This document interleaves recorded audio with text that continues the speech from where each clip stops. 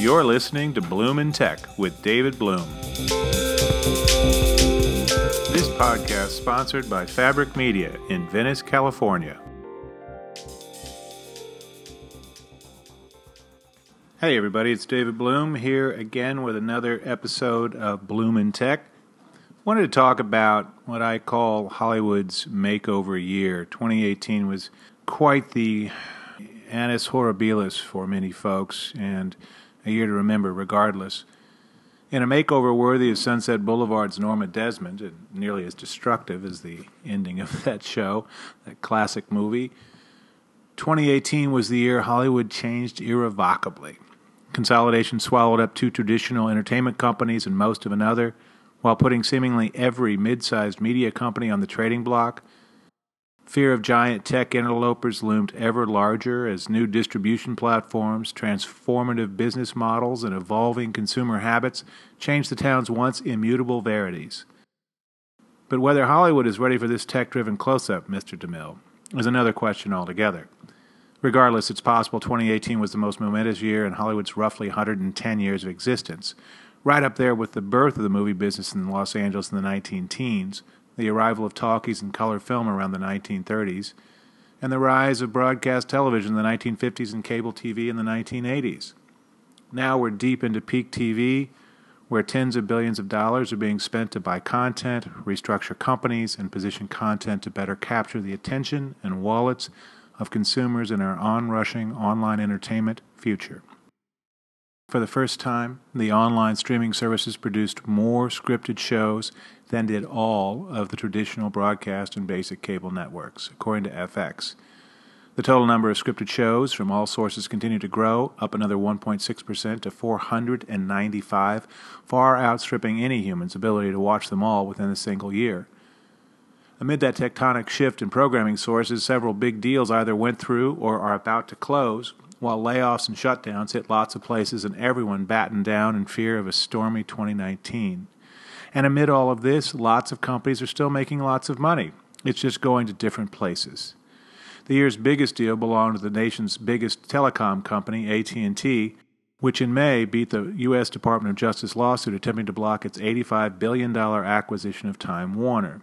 Since winning that decision, a government appeal continues but seems unlikely to prevail. The company has reshaped Time Warner's sprawling holdings, renamed it Warner Media, and announced plans for a streaming service late next year built on the assets from Warner Brothers, Turner, and HBO that it just picked up. Even with the new service, Warner Media still decided to extend its deal with putative future competitor Netflix to stream Friends, the 1990 sitcom and syndication hit that found new life with a new generation online. The one-year, $100 million price tag, the previous 4-year deal was worth $30 million, was a mark of the value that dependable comfort food programs still have, even on new platforms. With that in mind, John Stankey, AT&T's new head of its entertainment division, alarmed HBO veterans when he told an all-hands meeting in June that the hugely profitable Critical Darling would need to dramatically increase the content it produces so it can better compete with Netflix and other tech giants online.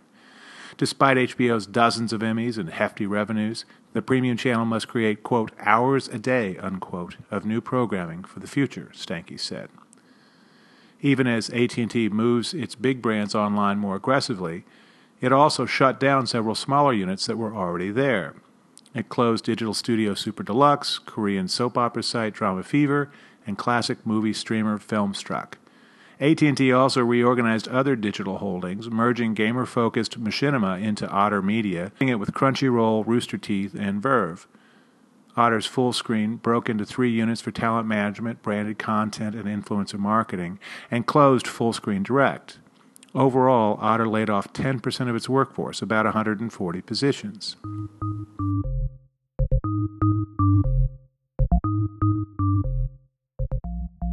Disney still hasn't closed its own mega merger, the $71 billion acquisition of much of 21st Century Fox, but Disney nonetheless reshaped its operations, cherry-picking Fox executives such as Dana Walden to run its expanding TV and film units.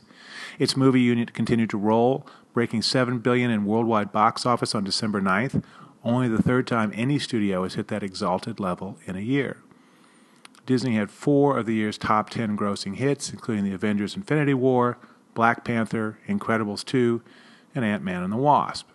Still to be resolved from the Disney's Fox acquisition, the fate of 22 regional sports networks that were included for tax purposes in the deal. Antitrust requirements will force Disney to sell the networks in a multi-round auction that continues. Also up in the air is whether the biggest of the RSNs, the Yes Network in New York, will be included. The Disney sale triggered a provision that allows the New York Yankees to buy back the portion of the channel it doesn't already own.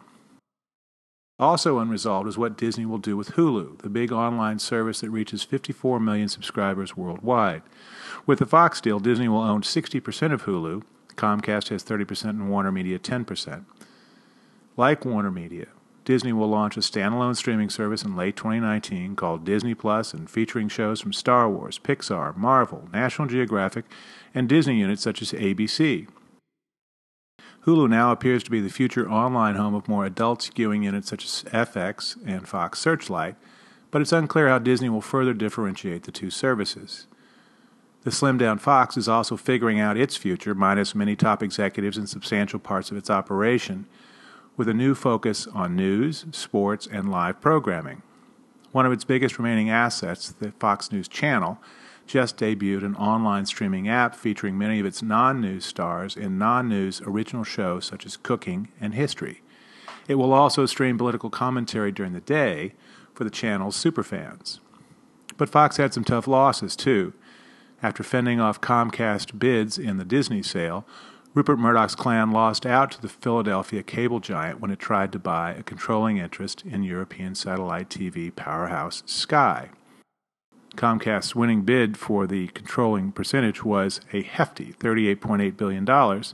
Fox then sold its existing minority stake in Sky to Comcast for another $15 billion.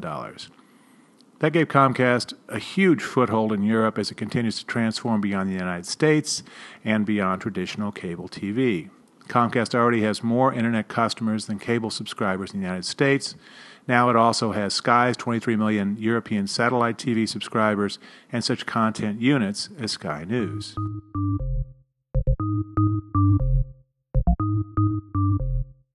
Corporate and courtroom maneuvering hamstrung 2 other big media companies for most of the year. CBS and longtime CEO Les Moonves attempted a palace coup against majority shareholder Shari Redstone and her National Amusements, which also controls Viacom. Redstone's board faction had pushed CBS to merge back with Viacom, but CBS executives said Viacom's underperforming pay TV networks made it less attractive to major bidders. Eventually, the Moonves push failed, abetted by revelations about Moonves' sexual improprieties with a number of women. Moonves resigned, and just this week, after 2 investigations were concluded, CBS said it had officially fired Moonves for cause, and he would not receive $120 million in severance. With Moonves out, the court case between Redstone and CBS settled with a near-complete restructuring of the CBS board and Redstone firmly in control. A merged CBS-Viacom still seems likely, if not certain. Amid all of CBS's boardroom battles, Viacom CEO Bob Bakish embarked on a string of acquisitions to make his company more relevant to the young audiences that once watched channels such as Nickelodeon, MTV, and Comedy Central. The company acquired celebrity influencer marketing consultancy Husay, influencer conference company VidCon, and online video provider Awesomeness TV. Viacom also led a $15 million strategic investment in PocketWatch, the surging children's online video site that now will also create content for Nickelodeon.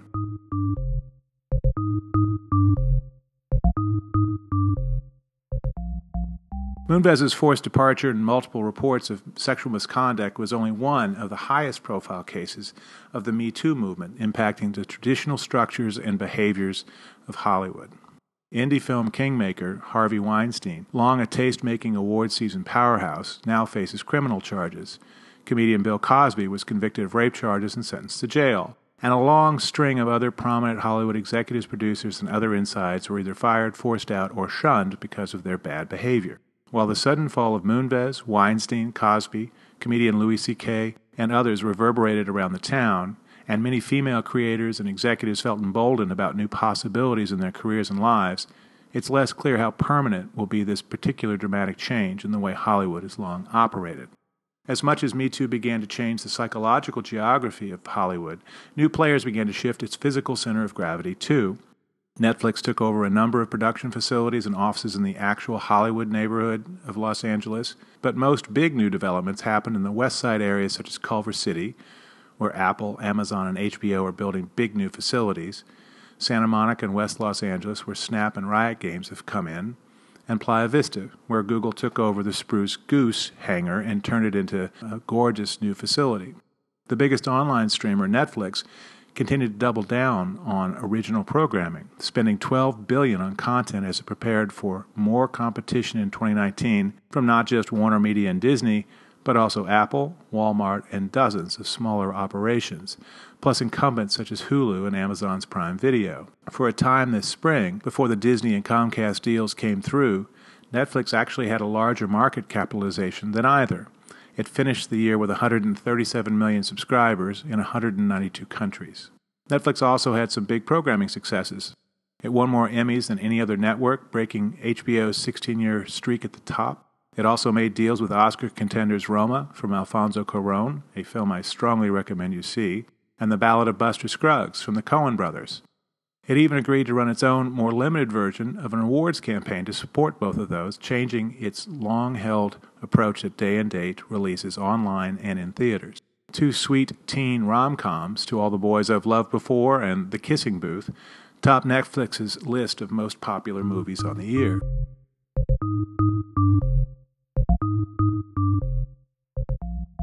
Amazon kept expanding its operations in entertainment and seemingly every other industrial sector. Prime Video has as many as 75 million users binging on shows such as The Marvelous Mrs. Maisel, which nabbed 5 Emmys, including Best Comedy Series.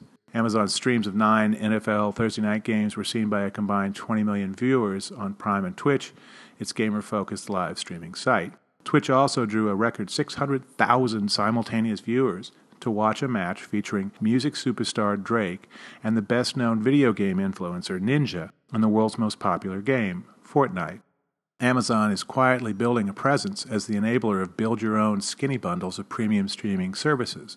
Prime Video users are able to subscribe to about 155 other pay channels, from HBO to Pongolo, Shudder, and Cheddar, generating an estimated $1.7 billion in revenue this year, much of it going to the channels themselves. Smaller online sites fared worse. Verizon killed mobile entertainment site Go90, Defy Media collapsed, film site Fandor laid off nearly all its employees pending a sale, and online darlings Vox, Vice, and BuzzFeed had layoffs, restructuring, or other retrenchment. Verizon, moving away from entertainment under a new CEO, wrote off a whopping $4.6 billion in its digital entertainment unit Oath and sold off photo-sharing app Flickr. Local broadcast TV, meanwhile, may become relevant again. Sinclair, the nation's largest broadcast group, couldn't close a $3.9 billion deal for Tribune's 42 stations, but Nexstar bid $6.4 billion, including debt, for Tribune at year-end. Much more deal-making is expected in 2019 as Nexstar divests 13 stations to get its deal approved. Raycom and Gray's deal was approved at the end of the year. More to come. Sinclair, meanwhile, is launching Stir, a local-focused online service featuring news and sports from its stations, along with syndicated content and topicals, talk shows on the news, entertainment, and the like. Local stations and some tech providers also strongly backed ATSC 3.0, broadcast standards expected to be fully implemented by 2020, that will allow stations to transmit as many as 5 channels in the same amount of spectrum, or provide other data services. ATSC 3.0 will also allow addressable, targetable, interactive programming and ads. And this year, plumped by the Olympics, the midterm elections, and other cyclical ad drivers, saw local station revenue hit an estimated $21.1 billion, while airtime dedicated to news grew to 5.7 hours a day, up 54% since 2003. Having survived 2018, many in Hollywood may be dreading what may be coming in 2019. Additional deals appear certain, especially among broadcasters and smaller media companies such as CBS, Viacom, Lionsgate, and MGM. More competition will hit streaming services, and viewers may be challenged to figure out which shows to watch and where they can find them. But through it all, 2018 will have set the stage for Hollywood's massive makeover.